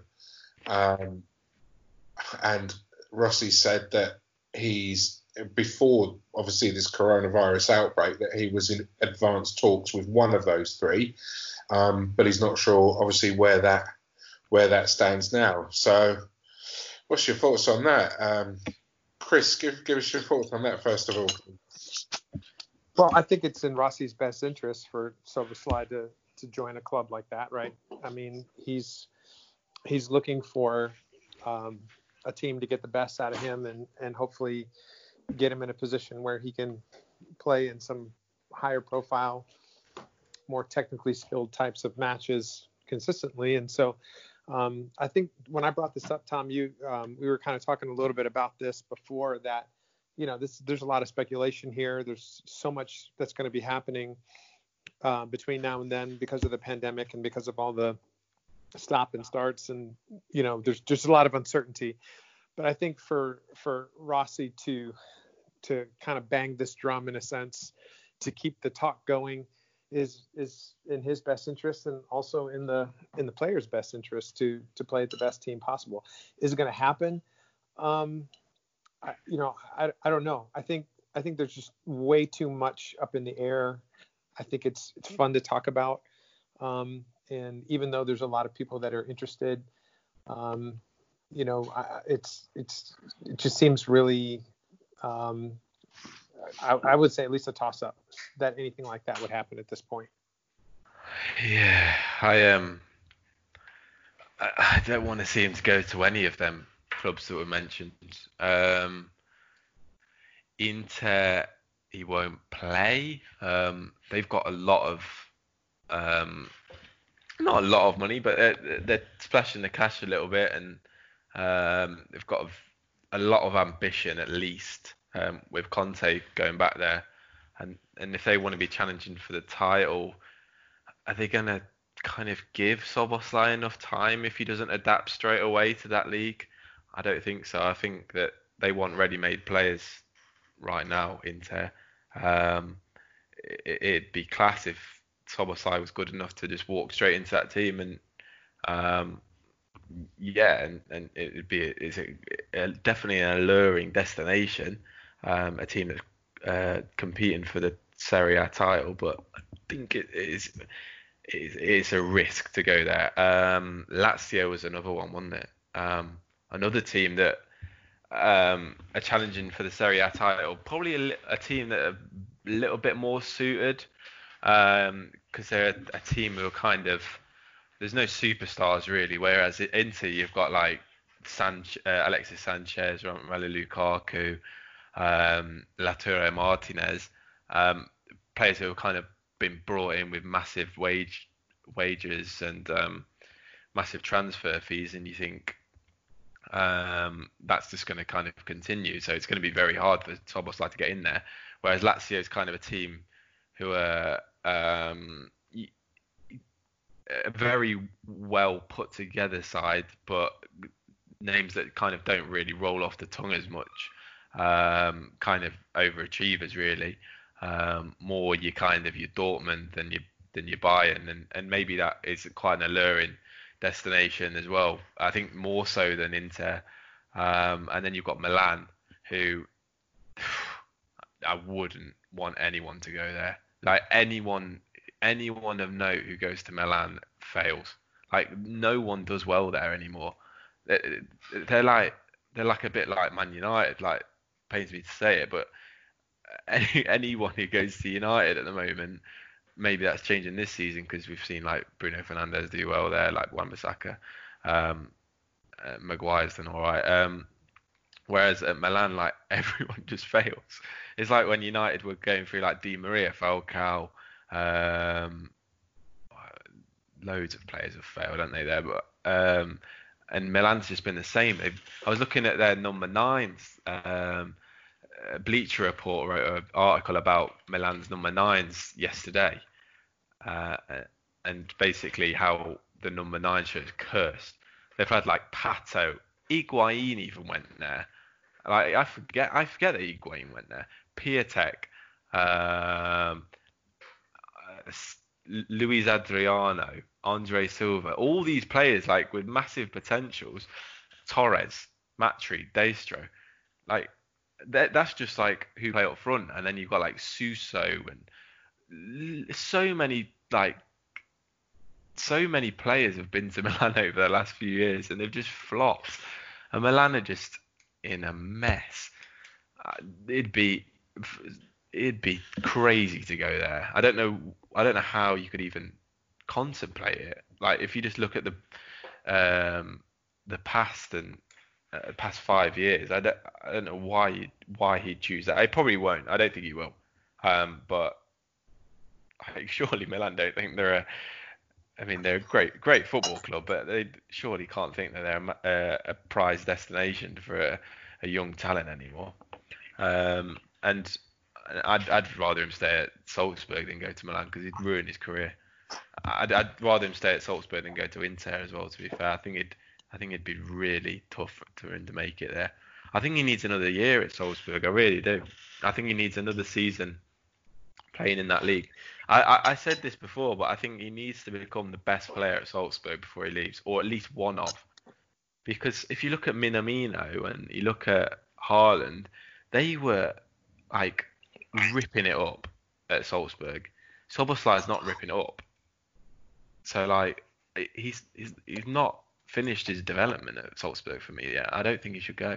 Hey Tom, do you think though that when just looking at this whole story, it does seem a little far-fetched? I know there's a lot of talk about it, but just in terms of strategy, in terms of marketability and getting him out there, is it not a bad move just to link him and say there are teams out there that want this guy, even if it's not the best place for him to end up at the moment? Why on earth would Rossi make it a point to say something? I think maybe Gabby, that's where you're going, is why on earth would you, as a national team manager, do that if you felt like that was the wrong place for him to go? What do you think is really happening there? It's interesting because I know that I've spoken to people in Hungarian football for a while, and they always are. They don't feel like their players are very marketable, um, and maybe it is just a way of kind of creating a little bit of press, um, and kind of making teams aware of this kid. My only fear with doing that is, and if that's what it is, and they're just trying to market the player, kind of make people aware of him. I think he's already well known enough anyway. He's in the Rumourville quite consistently. My only fear with that approach is, if it isn't actually real interest, is that I think he just buys into. There's a big chance that he buys into his own hype, and he starts getting ahead of himself, which I feel that has happened this season. That he is kind of looking beyond Salzburg when he needs to be concentrating on Salzburg right now. That's my fear.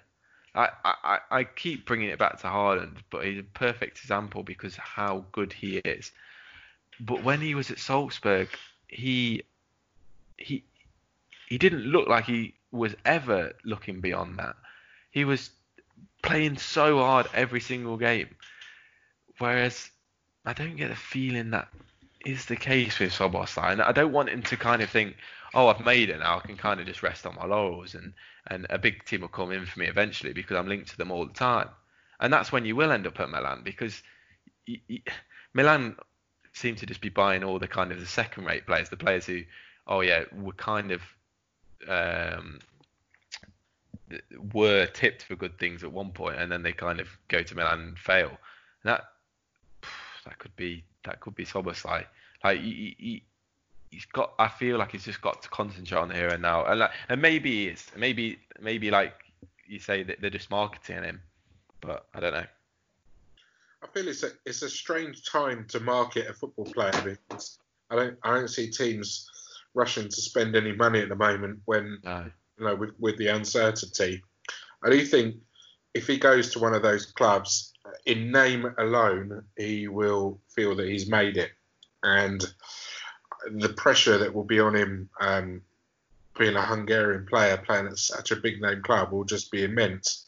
He'll earn enough money to rest on his laurels completely, and that will be the end of that. He'll go down exactly the same route as so many of our potential players have. The only thing I can think is, if he ended up being at one of these clubs, is that they put him out through one of their loan system teams, see how he can perform at that kind of level, and then hope that he will. Because is he relatively low risk? How much do you think he's going to go for? What do you think would be a realistic fee for him now, Tom? I think it's going to be cheap, because I think I think it's in the contract with a lot of players that he goes to Salzburg that they can get rid of. They almost have like low buyout clauses, because for Salzburg it attracts those caliber of players. Like Minamino went to Liverpool for like 7.5 million. And Minamino was better at Salzburg than Szoboszlai's been so far. Haaland didn't really go for that much. I can't, like, to say how good Haaland is, he really didn't go for like massive amount of money. So I imagine Szoboszlai would be like 10-15 million, which in this day and age is nothing really, is it? Exactly that. It's nothing. And it's just some bizarre thing, like say the low fee that Minamino went to Liverpool for, and the fact that, why didn't any of the bigger, I'm not saying Dortmund is a big club, because it is a huge club, but let's face it, anytime Bayern want to come along and buy any of their players, they're gone instantly overnight. Yeah. So how did Haaland end up at Dortmund? What stopped any of these other clubs taking a punt on him? Because Dortmund are laughing at the minute because they're getting him banging in goals in for fun, and they've got now absolutely, they can probably treble what they paid for him. 20 million they got him for.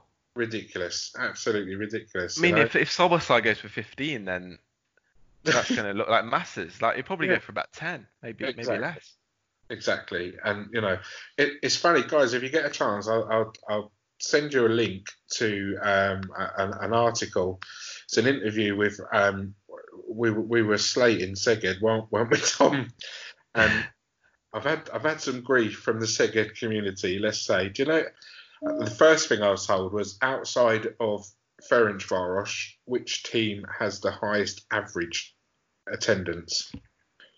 And it is, of course, Szeged. Wow. So yeah, it's kind of sort of blew my mind as well. So I take it back, Szeged. You're more than a handball team. So fair, but they've got a Portuguese manager down there, João Pedro de Oliveira Janeiro, and the interview is fantastic. He's brutal. He doesn't hold back, and he tells you exactly what he thinks of Hungarian players. That they're like robots. That it's hard to motivate them because once they're playing football and they're getting paid to play football, they think that's it. It's really, really interesting read, and it's that's true of these guys in mid-table second division. It's also true of all our players that are dotted at these big clubs around the world. It's crazy, isn't it? Because you'd love to see one of our players playing at somewhere like one of those clubs we mentioned, but you just don't want him to do that and then end up being in second Bundesliga or Championship or whatever it might be in a couple of years' time. Yeah, you just don't want him to move too early, do you? You just want him to because there's no harm in saying that Salzburg it's like 2 or 3 years. There's no rush. Like, what is he, like 20? And he's playing Champions League football already at Salzburg.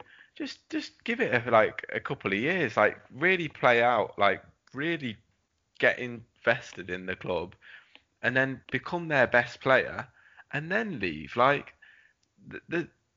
I hope his advisors are saying like similar, because there really is no rush, and he'll be so much more confident. He'll be so much better. He'll have played like 2 or 3 years senior football with hopefully like winning the league in Austria, playing like consistent European football, and then you just look at players like Dujak. As soon as he got good at PSV, looking for the door, looking for the bright lights, looking for the big money. How much is the agent involved in that? Obviously, exactly. There's connections with Marco Rossi as well, and everyone's going to probably get a nice little bit of money out of it, especially Szoboszlai. So let's say his advisors. Who's going to be as sensible as us? It's not our money, So I think that they'll be driving him there themselves. That's it, innit?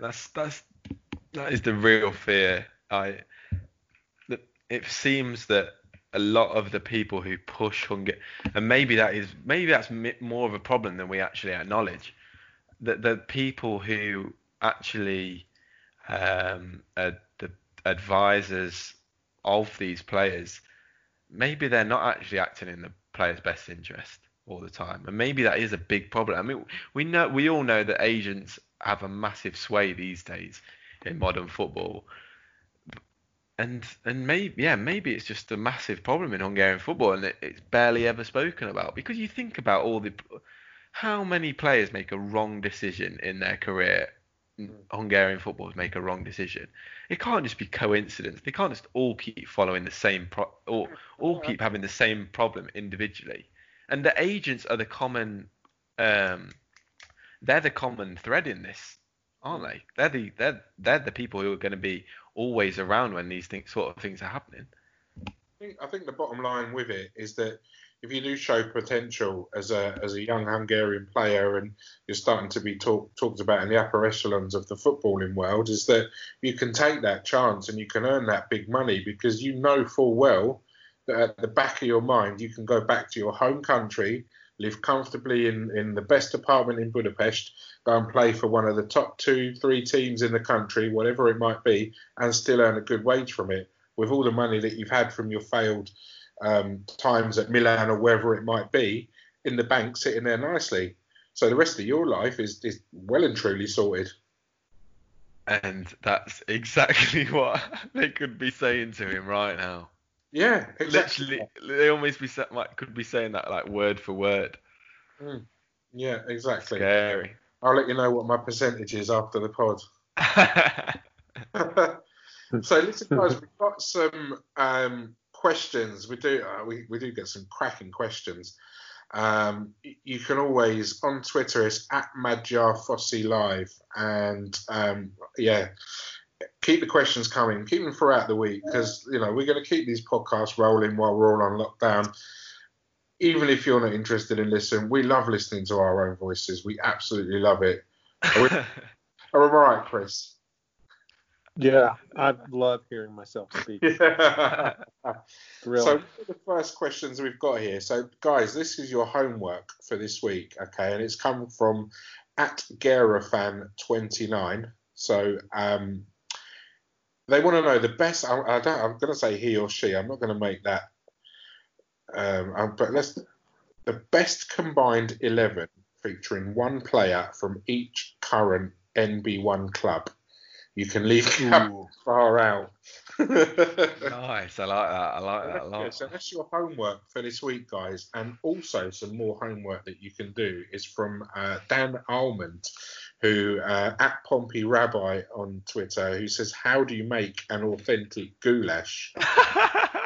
Dan, listen, I promise you, I will speak to my mum. She's on lockdown as everyone else is, so she's got loads of time on her hand. I'm going to get her to write down her authentic goulash recipe, and I will personally tweet you a picture of it. So make sure you're following me at DJ Gabby G, and I promise you I'll get that sent over, and you can have a go at making it and let me know how it is. Next question we've got is, do you know what happened to Gabor Jepesh? And that's from Tom Reed, at Tom Reed Writing. Do you remember Gabor, Tom? Fucking hell, yeah. Obviously, Portsmouth Rabbi gives away that he's a Pompey fan, and yeah, he had a season or two with Pompey, Cardiff as well. Yeah, I can remember him falling over a lot at Cardiff. Yeah, he's had a cracking career. He's also got like 20 odd international caps, but as for at the minute, Gabor. It might be Gabor asking, wanting to know. I think it might be. Makes sense. Oh, he's playing in a little village. Yeah, it is a village. It's a little suburb to the kind of west of Budapest at the moment, and it's a team called Viaduct SE. So how about that? I'm sure he's still. Well, yeah, I think he's still playing there. He certainly was last season. I can't see why he wouldn't be this, but yeah, that's the latest. I'm just a team fighter, and I can see him in that. So yeah, I think that's that's at the minute, unless viaduct. Were they named after an actual viaduct? Yeah, it's the part of it's called Biator Barge where the club are based, and yeah, it's got a massive viaduct in it. What a team name!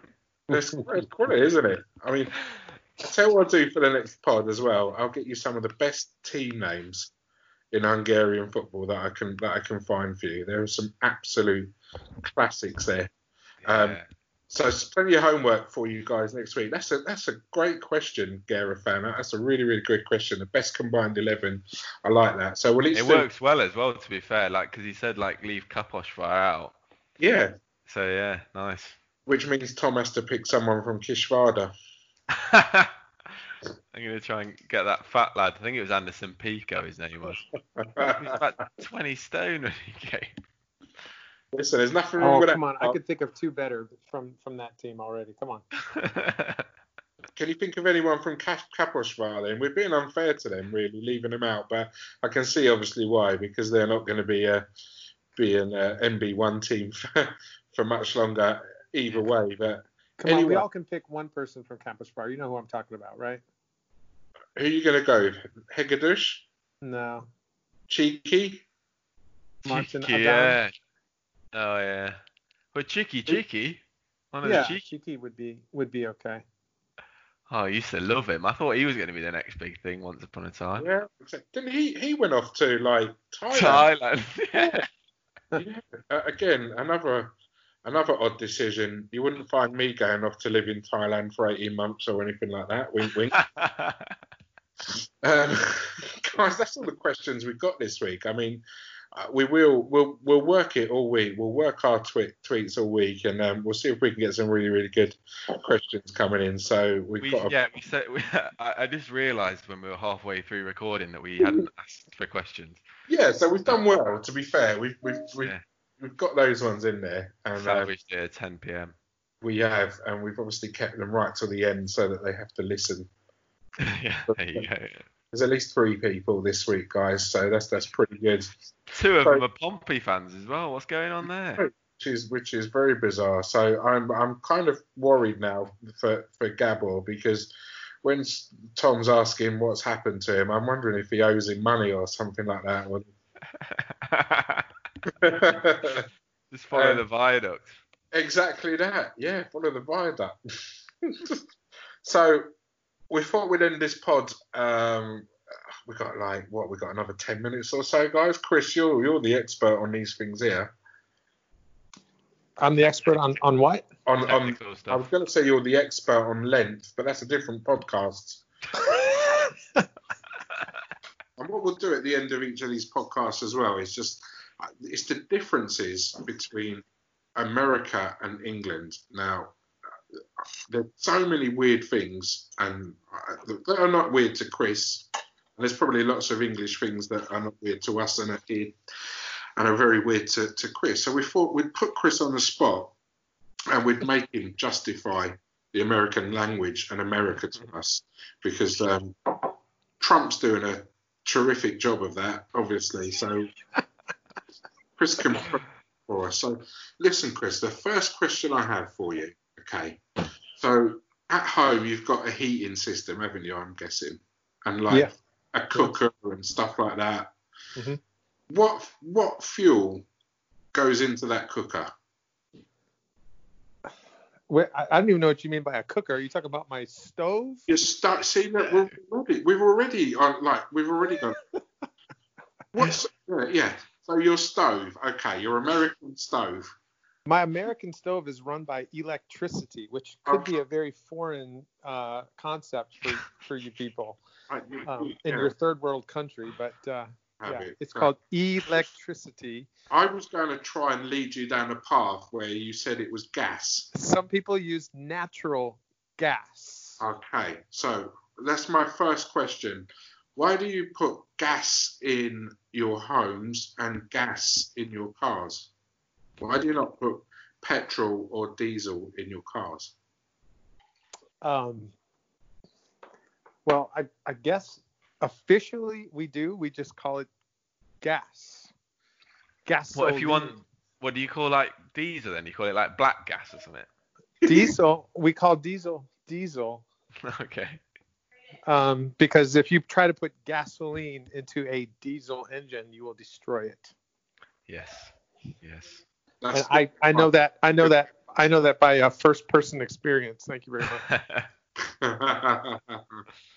And I'm going to pull it back to sport for a minute, and I can spend all day ripping the differences between English and American, but this one always fascinates me. Now, obviously, Chris, you love your stats, and we love your stats as well. But for instance, you said you grew up with baseball, and I love baseball as well, and it's clearly all based around stats. When do you stop at what a player actually does and disregard his stats, or will the stats always make you look at the player? Will you always look at the stats rather than the player, if you like? Is there a question in there somewhere? I probably worded that really wrong. I can give a better analogy of it, really.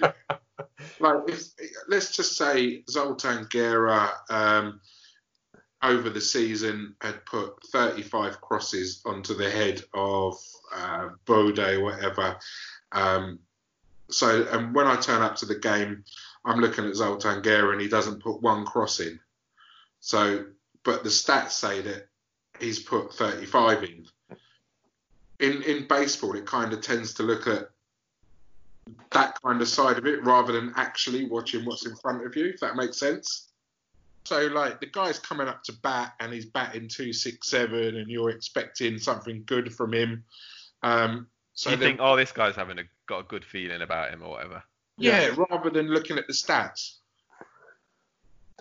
Yeah, I mean, I think you could look at a player and say his average is 267, but he's depending on who's pitching against him, he could strike out, he could hit a home run.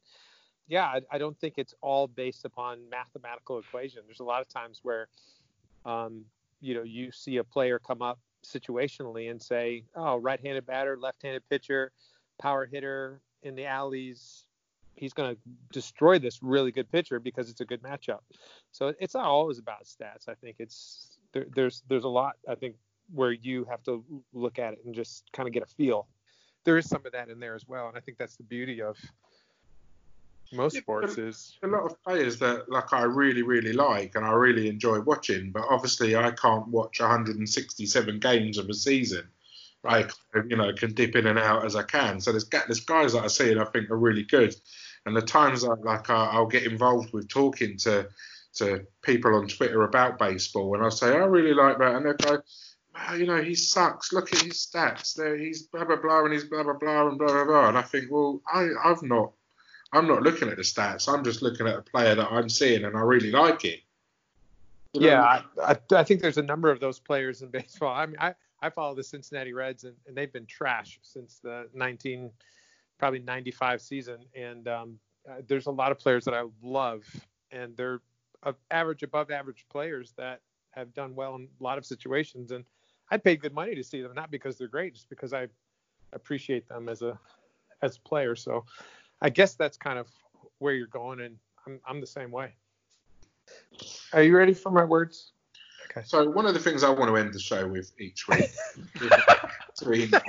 because we both have different takes on the language. And Chris, I think you've got a couple of words you need some clarification on. Yes, thank you, Gabby, for putting that up on a tee for me. You're very welcome. So, is a nonce a noun? Oh my god! Or a verb? Can you provide some clarity for that? Do you know what it means? No, I want to know. You need edit button. I want to know what part of speech it is, and then I want you to explain it to me. It's a noun. Okay, I should have ended with that word because that's probably the best one of the three. Okay, and then I've heard the term barmy. You mentioned it today. Is that like crazy? What does that mean? Yeah, similar. I think that one's. Is it like more passionate, or is it like actually like you're freaking out crazy? Yeah, I would probably describe it as like he's a bit nuts. Does that translate? He's a bit crazy. Barmy. Like in the head, like he's not right. Yeah, or just a bit. Yeah, kind of. But it doesn't have to be like. It doesn't have to be wrong with it. Wrong in that sense. He's just a bit mad, a bit crazy. Okay. All right. Or that's barmy. That's crazy. Barmy. Because I've heard the term barmy army quite a bit. So there you go. Yeah. Had crazy. To be about fans or supporters just being a little nuts. And then how much is a stone? And can you break it down to like rocks and pebbles, or is it just like 3 stone? And like sand or something. I mean, how does that break down? What is that? And what is it? What is it? If I've lost 2 stone, I mean, we have kidney stones and we have to pass them. But I mean, tell me, what is that? What, in kilograms? Well, you want to know how many kilos it is? Well, I'd like to know how many pounds it is because I don't even really know what a kilogram is. Oh, you guys do it in pounds, okay? Yeah, not pounds like sterling, but pounds like in weight. One stone is 14 pounds. It's so weird that number came up when I heard it. Man, it must be a universal thing that I've missed somewhere along the way. I don't think many countries use stone actually. I think it's just us and probably just us. I've heard it in Wales. I know they use it. Yeah. Rugby players. I can never figure out what kilos are. I know. Yeah, I just can't. I can't figure it. Yeah, because we're still miles as well. And you're miles, aren't you? We're miles. Canada's kilometers. Yeah, and then I think the whole of Europe's kilometers. So Yeah, it's a and I bit. hear a lot of meters in Europe, but I still hear yards in England. Yeah, we're kind of hanging on to it Yards we only ever use like in for football. football. Yeah. You hit that from 25 yards. Yeah. But like if you said to someone like, "Where's the nearest nonce, mate?" Oh, he's 5 yards away. No one would know how long that is at all. The nearest what? Nonce.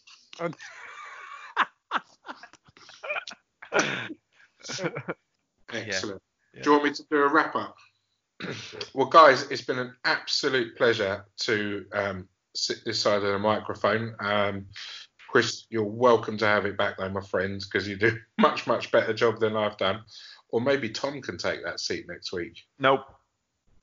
So, Chris, we look forward to hosting the show next week.